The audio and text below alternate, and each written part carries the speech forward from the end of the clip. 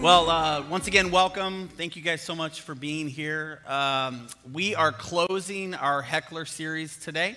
Our series, we've done 6 weeks on shame together, and I say this with so much heart. I've never been more glad to close a series in my entire life. This thing has been a grind. Our church has really put in the effort. We have sat, we have self-reflected, we have shared with one another. I want to make sure and appreciate everybody who shared their shame stories with me. I am not in any way do I deserve to hold that space that many of you allowed me to hold with you. So thank you very much for allowing that. Today is going to be different because the reality is when it comes to shame, nobody here is fixed. Like no matter how much effort you put in, no matter how much time you put in, no matter how many books you read, or even if you went to every single sermon in the series, nobody's going to leave here all better.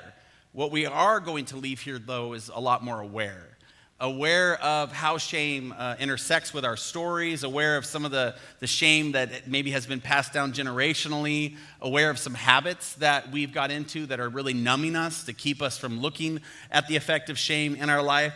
And I hope, most importantly, aware of the way that the spiritual enemy uses shame to lock us in place and to freeze us as we are with supposedly no way out. And so today's talk's a challenge, if I'm just being authentic, because I've already had people tell me like, hey, I put in time, I feel like I'm up to here. Please tell me you're just going to yank me out of here and send me off down to, rainbows and ponies and everything's better. And that's not going to happen. That's not going to happen because that's just not how the human condition works. And one thing here at Kesed, we really try really hard to be as authentic about that and about the truth around how God wants to walk with us, even sometimes when we feel up to here. So I was praying about it, and I was working with the team, and I started thinking about this idea of having what I'm going to call a future-facing faith, of recognizing that although everything's not better, although all the stories aren't put back in the boxes that we pulled out, that there is a core biblical truth that we as Christ followers, or people even who are spiritually curious, are looking not just at what has happened or at the past, but more towards the freedom that a future-facing faith brings. And that's what I'm going to teach on today, and that's what I'm going to bring. But my goal is to give us an orientation. My goal is to give us a way in which we can, as a community, look towards what Jesus wants to do with all the stuff that we have brought up. Some of it has been really heavy. Some of it has been really freeing. Either of those things, as long as we're oriented towards Christ, I believe that every single day we can find more and more freedom, more and more wholeness, more and more joy, more and more peace, more and more healing, more and more restoration, and so on and so on and so on, as long as we are focused upon that future and that faith that God has for us. So that's what we're going to do today.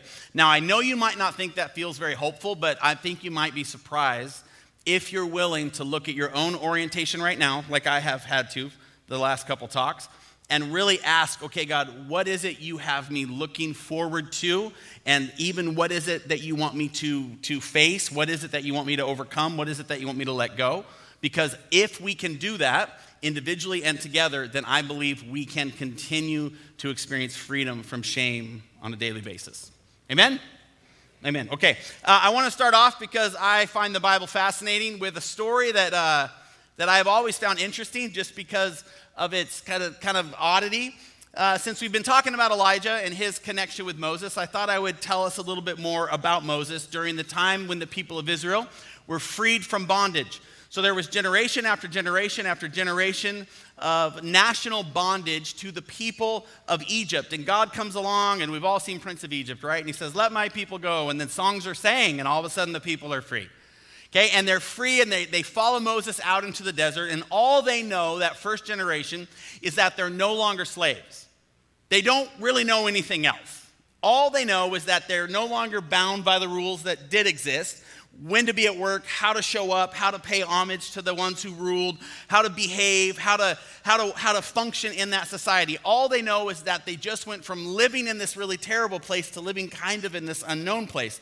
And so in a very real way, It's a lot like what we're doing as a community. If we're willing to drop some of our shame, it isn't like all of a sudden we're headed somewhere that we get. We're simply oriented out into the unknown that God is calling us out into, and that's right where these people find themselves. We have talked many, many times about how that works, about how we go out into this place and how shame cycles and shows up eventually if we're not prepared for it, how terrible that can be. And so we're going to pick up with the people of Israel out in the unknown, following Moses to somewhere they've never been, and eventually they get frustrated. Numbers 21, verse 4 and 5. It says, from Mount Hor they set out by the way to the Red Sea to go around the land of Edom. And the people became impatient on the way. And the people spoke against God and against Moses. Why have you brought us up out of Egypt to die in the wilderness? For there is no food and no water, and we loathe this worthless food. Now, this is a great example of a shame cycle returning, of how it often finds its way back into our stories, and that when you're not prepared, you eventually find your way back into complaining about the same thing that you were always complaining about before. The people of Israel couldn't stand living underneath the people of Egypt. They couldn't stand the food and the death and the harm and everything else. And they finally have freedom where all that goes away, and so they just decide to complain about the one thing they can, and they don't even complain that good. Like, what a weird line. Like, why have you brought us up out of Egypt, the place where you were being murdered and used as slaves, to die in the wilderness? Well, wait a minute, nobody's died. You're just following God into the unknown. And then this is their childhood national tantrum. For there is no food and no water, and we loathe this worthless food. Wait, is there food or is there not food? I'm confused. And that's what happens sometimes when we complain to God. We just are like, why, God, did you give me the woman of my dreams only for her to loathe me? Why did you give me everything I asked for only for her to be frustrated that, I don't think she's everything I asked for? And all of a sudden you find yourself in this cycle. Oftentimes, based on this series, the same cycle that your parents found themselves in, and their grandparents found themselves in, and your grandparents found themselves in. And so you complain and you cycle, and even your complaints make no sense, but you just do this because I am caught by surprise. I forget that even though I may find myself freeing of shame that maybe was up to my neck, the reality is it's gonna come back around. 1 Peter speaks directly to this when he says, beloved, do not be surprised at the fiery trial when it comes upon you to test you, as though something strange were happening to you, but rejoice insofar as you share Christ's sufferings, that you may also rejoice and be glad when his glory is revealed. We need to expect these trials. We need to expect these cycles. They will help us travel with God, with ourselves, with our stories, and most importantly, I think maybe most importantly, they will help us travel with each other. Because when you see someone who's free and you recognize in a year or 2 or 6 months they may stumble again, you have tons more grace for them, which means they then have tons more grace for you. If you and I could function expecting trials when someone says, hey, you're not going to believe what I did last night, I feel so ashamed, you're going to be able to have a posture that receives that story because you know somewhere in your story out in the future, there's going to be something that happens that you're going to go, I can't believe I did that. Who we travel with matters. The better we can prepare for this, the better we will endure it, especially when it comes to future-facing faith. If we are going to head towards the cross, you should probably pick other people to do life with and head towards the cross. There was a guy here last service, I think it was about a year ago, he told me that he picked his friends. That's what he told me. And I didn't really know what that meant. I said, I don't understand what that means. He goes, no, you don't understand. I picked 3 men in my life, and I said, you're going to be the friends that I lean on with the things that I struggle with. And I believe it's changed much of his relational world. But that also meant he had to go through his phone and go, not you, not you, not you, not you. I don't know the last time you really sat down and thought, okay, who are the people who are going to be in the innermost circle? Who are the people that I'm going to travel with? Who are the people that are going to be future-facing, faith-focused with me? Now, if we're supposed to be in a community of fellow travelers that can shore us up when the sun is too hot and the food is too boring, then that means that we have to probably unpick some people that are going to be a little too encouraging about complaining. Brene Brown, who's helped us with a lot of the material for this series, lists the 6 types of people to avoid when sharing or traveling through your shame story. These are her 6 people to avoid. And listen, both services, there were fingers being pointed. That is not helpful. You don't have to point like, that's you, that's you. That doesn't help anybody. If you're going to point, do it later, right? Just not in service where everybody can see.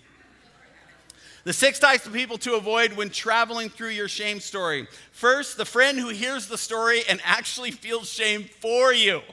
She gasps, "Are you serious?" and confirms how horrified you should be. Then there's an awkward silence when she's brokenhearted, and then you have to go and make her feel better because of your terrible choices. You should probably avoid that friend when sharing your shame.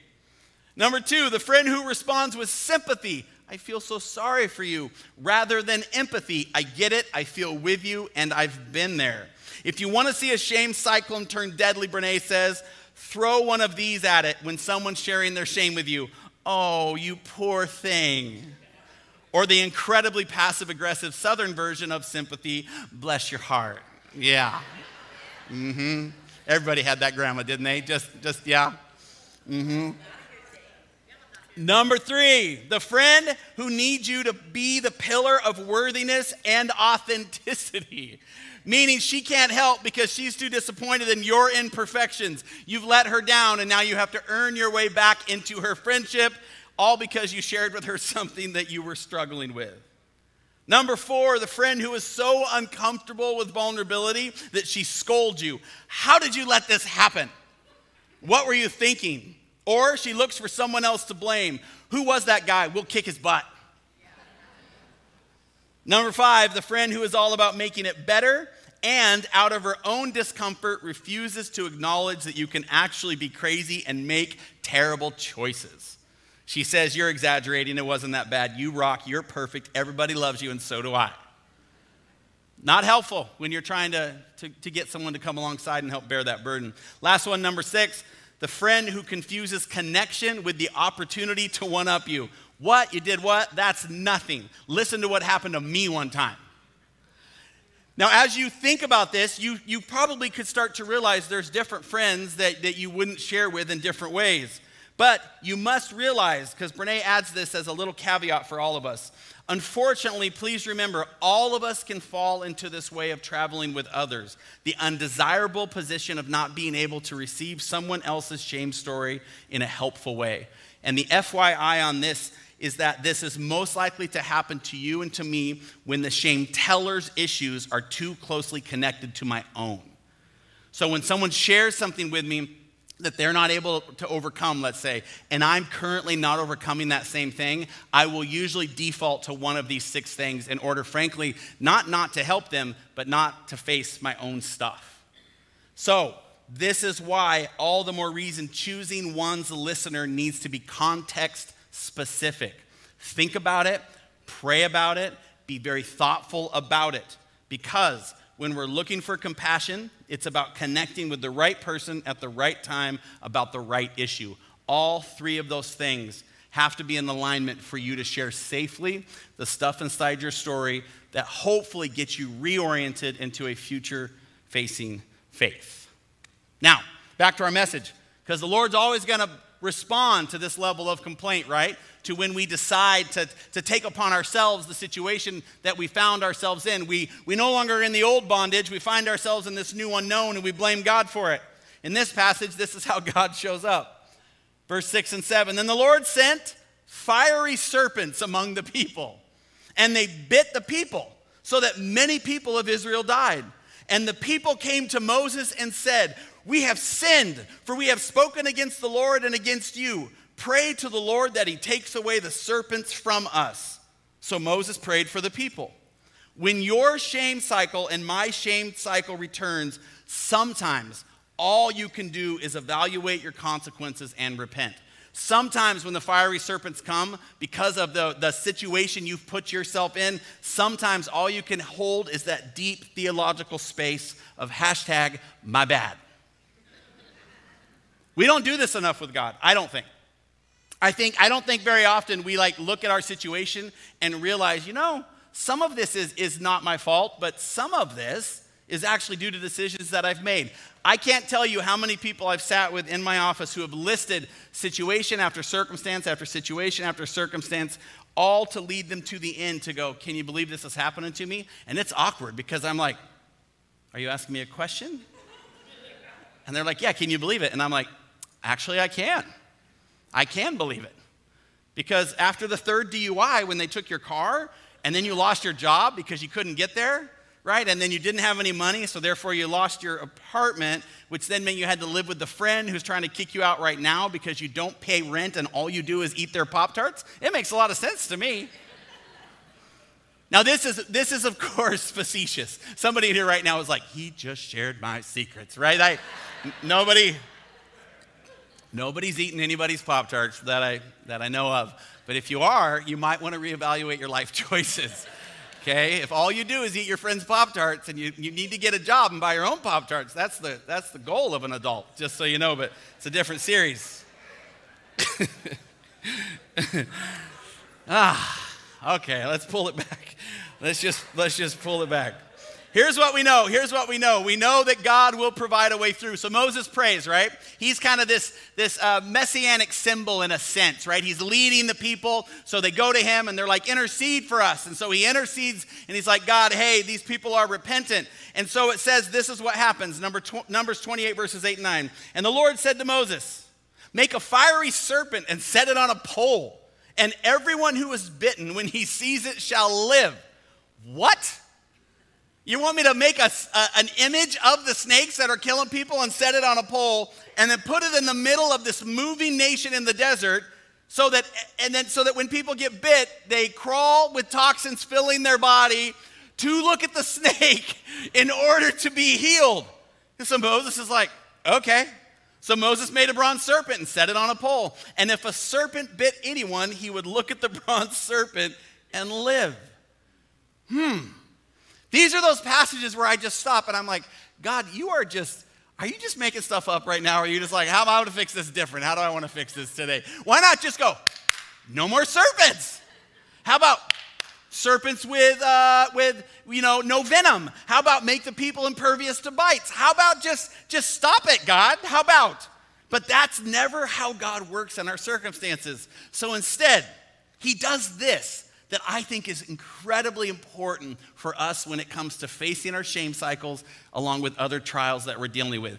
He steps into the actual story and he says, this is how I want you to see me. You're going to get bit by serpents.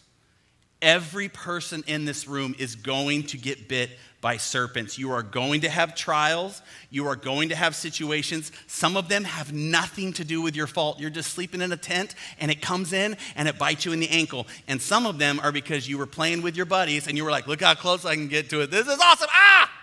Right? Either one. God says, here's what I want you to do. I want you to realize there is toxins inside your person because of this situation, and I want you to go and find the snake on a pole, and I want you to look at it with your eyes, and when you see it, you'll be healed. Why? First, for these people specifically, it took an act of faith in God's plan for anyone to be healed. They had to believe Moses and the words of Moses, and then they had to make their way filled with toxins to wherever this image was that they were supposed to see. This was an act of faith. And the serpent on the stick, as they looked at it, was a reminder of their sin, which brought about their suffering. So they go and see the serpent, and they recognize, that's because I didn't believe in the place of the unknown. God was bringing me the other place other than here. And God is reminding me, this serpent that bit you, it's because of this fallen nature that we all live within, because of our own selfishness, because of our own stuff. And then also, some of it happened to my life because of somebody else's selfishness and somebody else's stuff. And either way, I look at that serpent. This speaks clearly to the truth that sometimes the most healing thing you and I can do when shame comes for us is turn and acknowledge it. To see it. And to go, that is hurting me. But there is so much more here. All pointing towards this future-facing faith. And this is where having that faith becomes not just a good idea for overcoming shame as it cycles, but actually God's plan all along. You see, this very passage within it is a very strong intertextual link between this one and the one in Genesis chapter 3 that we read when we started this entire series. The one where the serpent comes to Adam and Eve and he tempts and she eats the fruit. She gives it to Adam and he eats the fruit, and then God shows up and shame has just flooded the picture, and he talks to Adam and then he talks to Eve, and then he has a conversation with the serpent. He says this, remember, so the Lord God said to the serpent, because you have done this, cursed are you above all livestock and all wild animals. You will crawl on your belly and you will eat dust all the days of your life. And then he says this phrase, and I will put enmity between you and the woman and between your offspring and hers. He will crush your head and you will strike his heel. We taught the first week, this is known as the proto-evangelium. This is the first gospel. This is predicting the defeat of evil by the victory of Jesus Christ, and thus as the first promise or gospel of the coming Redeemer. Numbers 21, the story we just read, is being tied back to the enmity between the seed of the woman descended from Israel and the seed of the serpent in Genesis chapter 3. It is an entire tie back to the conflict that we are going to continue to have as people. The shame, the venom, the toxins, all those things continuing to enter into our body. And unless we recognize where that stuff comes from, decisions we've made and decisions that have been made for us, then we cannot turn and see it. Instead, we'll numb, we'll pretend, we'll continue the cycle with our own children, and so on and so on and so on. Now, in this story, Kevin Chen says the Messiah would not come at this moment, but the Lord provided a picture of what it would be like when he comes in the last days. Jesus himself acknowledges that this story in Numbers is exactly that, tied back to Adam and Eve, when he himself says in John 3, and as Moses lifted up the serpent in the wilderness, so must the Son of Man be lifted up. And listen to the poetic truth in this, that whoever believes in him may have eternal life, that whoever looks upon him, the one who carried all the curses and all the toxins and all the broken, who was lifted up on a cross so that people for generations upon generations could be filled with the same stuff that I'm filled with, and they could find their way to Jesus, and they could see him who was the bearer of it all, and therefore experience freedom and healing from it, just like those people did then. The serpent was to be lifted up as a reminder of the curse, but also as a symbol of a future-facing faith in the one who would be lifted higher than the serpent to crush it. This is why this orientation is so important. This is why, although nobody here is going to leave fixed, everybody here can leave free. Because of the future-facing faith of our God, who puts himself woven within our story, from Adam and Eve to the serpent on the pole to Jesus on the cross, so that every time the serpents come, whether it's trauma I cause or trauma caused by others, I can find my way, still toxins filled in my body, still hurting, still swollen, still infected, but I could find my way to that symbol and recognize that God promises Jesus would and did come to crush the head of the one who damns me. There's a way out, but it's not a way or around, it's through. And yes, the sun's too hot and the food too boring. And yes, you're going to want to complain. But if you travel with the right people, with the right orientation, you may circle for a few years, but eventually you will find yourself in the promised land. When we have a future-facing faith, more than anything else, this is what I want you to leave with today. This future-facing faith changes your priorities and makes the path before you clear, even when all the voices around you might be trying to persuade you this way or that. And here's my favorite part of this. It's a powerful tool in all areas of your life and following God's will, not just when facing shame. It helps you to bring clarity to all sorts of decisions that need to be made.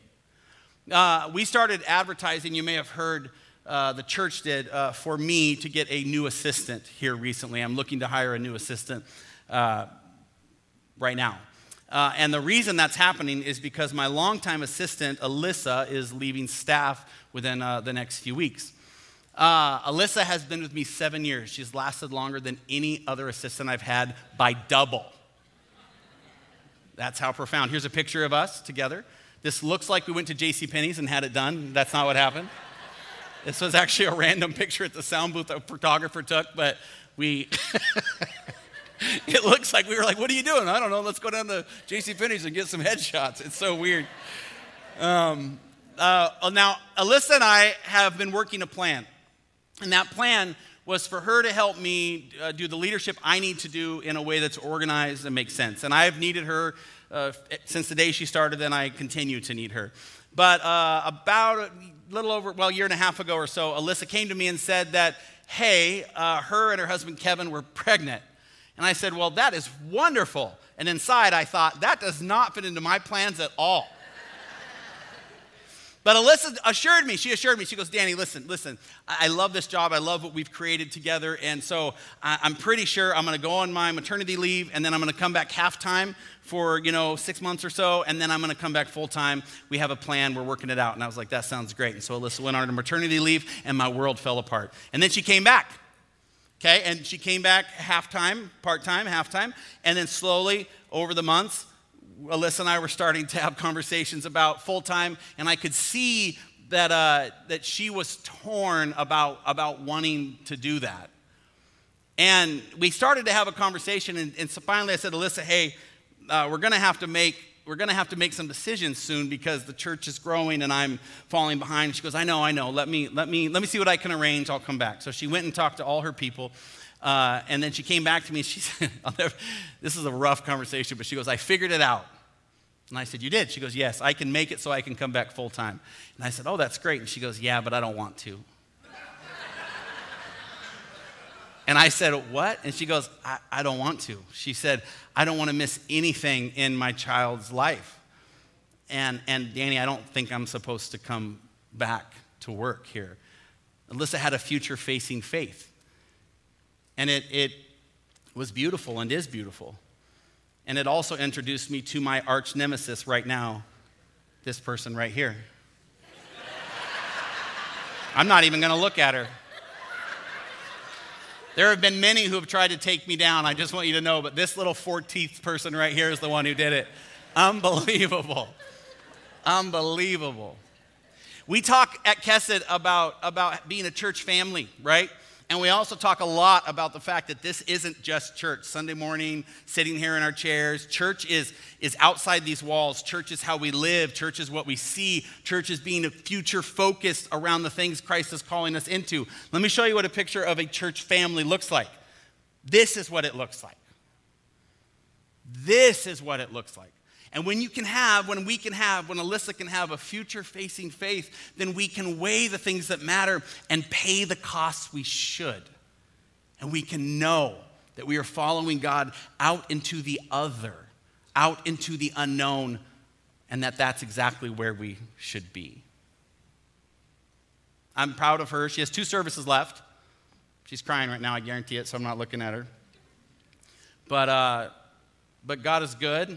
And this is who we are supposed to be as a church. And so I'm proud of Alyssa for living it out, and I love her very much. All right, that was a great corner. Let's just go ahead and keep going. Here's how I want to close it.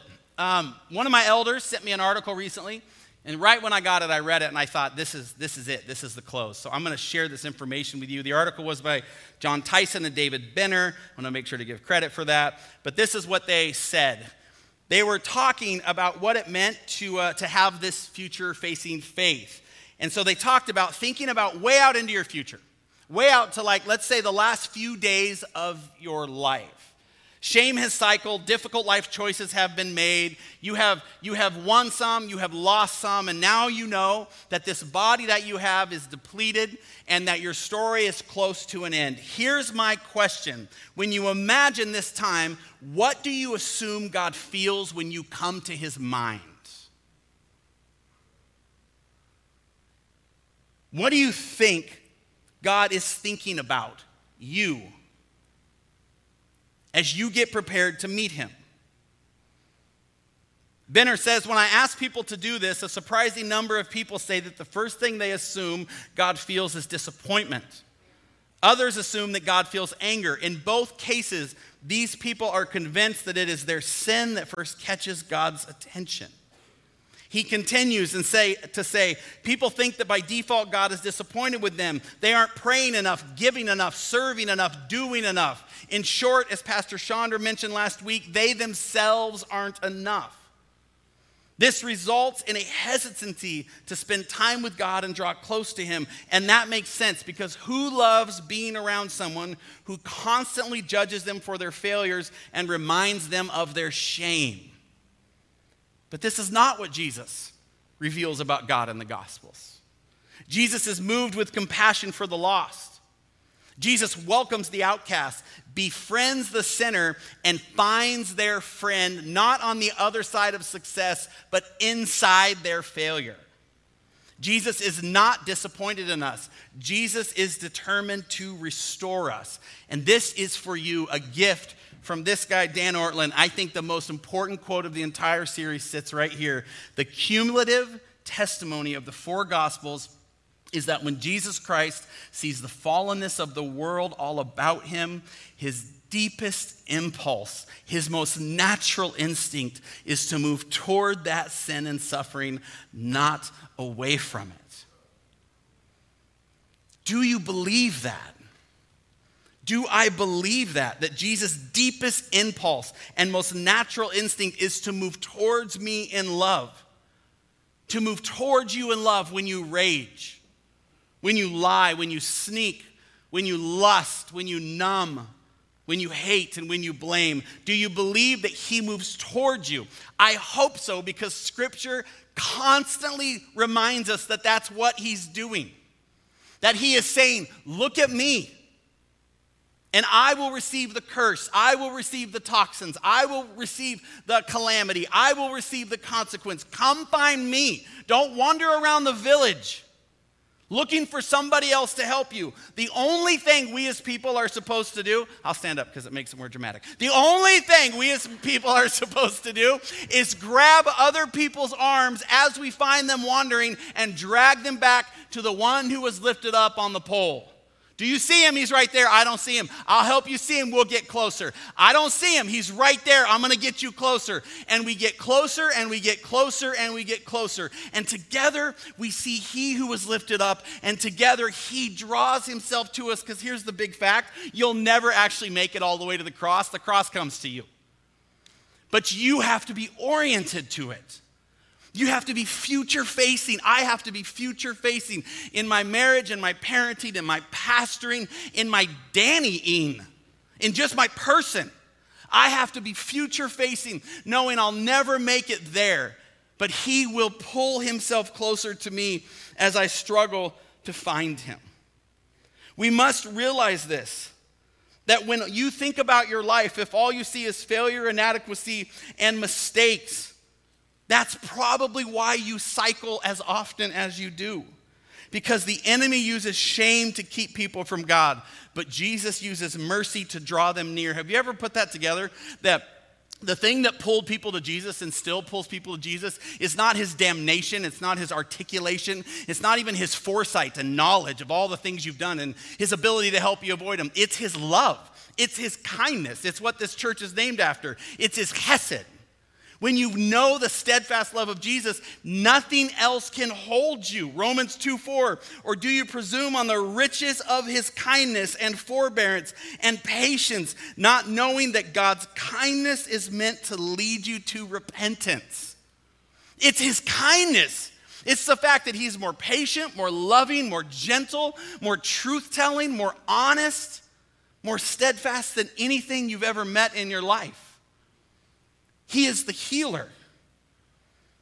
And he wants to lavish you in love, it says in 1 John. See what great love the Father has lavished on us. Have you ever thought about God lavishing you in love? That we should be called children of God, and that is what we are. We are in this place kindly lavished in love, not loathing and shame. This is who we are. This is all we have to reach out and see, so that whatever cycle comes, we find our freedom in he who's waiting at the very end of it all to meet us, not because we found him, but because we called upon his name, Scripture says, and he was there.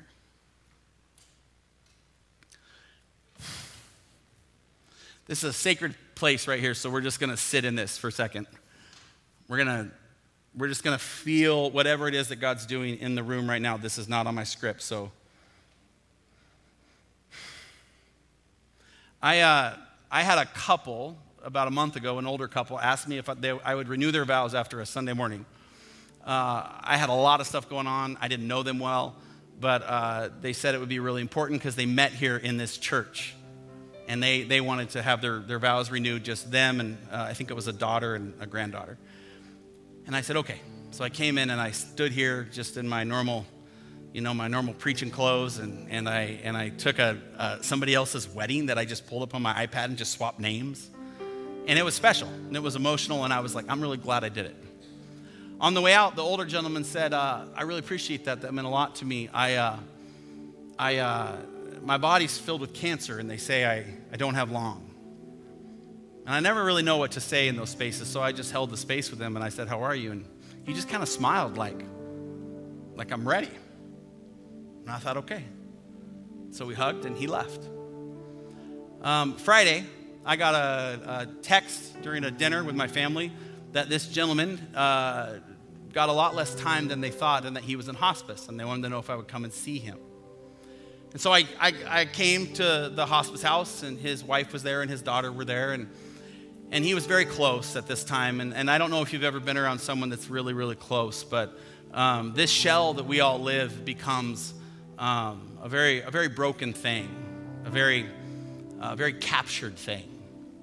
And so I prayed with him, and I prayed with his wife, and I sat there and I thought, the very best ending I could imagine for me, the very best ending I think I could offer anybody here right now would be that we would end up inside our bodies, completely, ravaged, whether it's by time, whatever it is, with our families, with somebody like me coming to pray a really inept prayer for a situation like that, as we prepare to go and meet our God face to face. That's the best.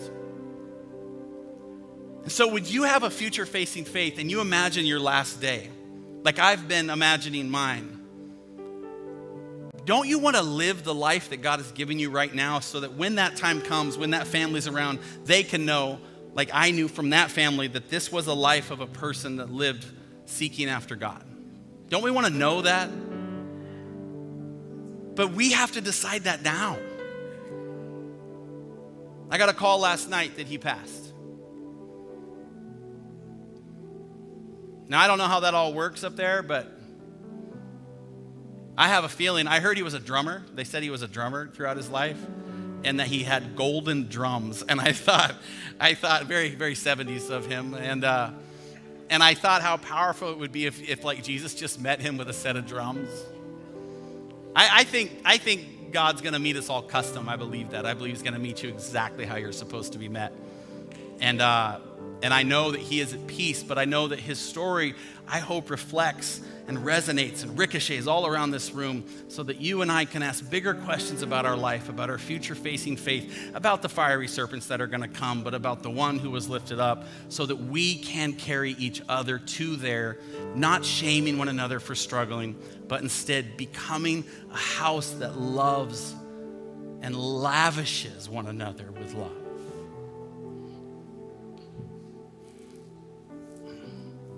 And it is costly. Churches like this are costly because they bring all these people that like other churches don't want. That's who goes to our church. I don't know if you figured that out yet.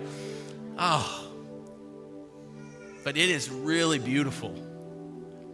Really beautiful. And I'm so thankful that God brought it for us. I love you guys, and I love this time together. I love the struggle and the strife and the trial. But more than that, I love that I know I can count on you and you can count on me, and we together can bring all the other people that nobody else wants. Bring them to church, build our families and invite them to dinner. And just be together as we continue to become the people God has called us to be. Amen. Amen. Would you stand? We're going to close in prayer. Heavenly Father, Lord, this is your space. This is where you do what you want to do. I ask, God, that in this room people would be marked. They would have revelation about areas in their life that you're asking them to give up or set down or recommit to.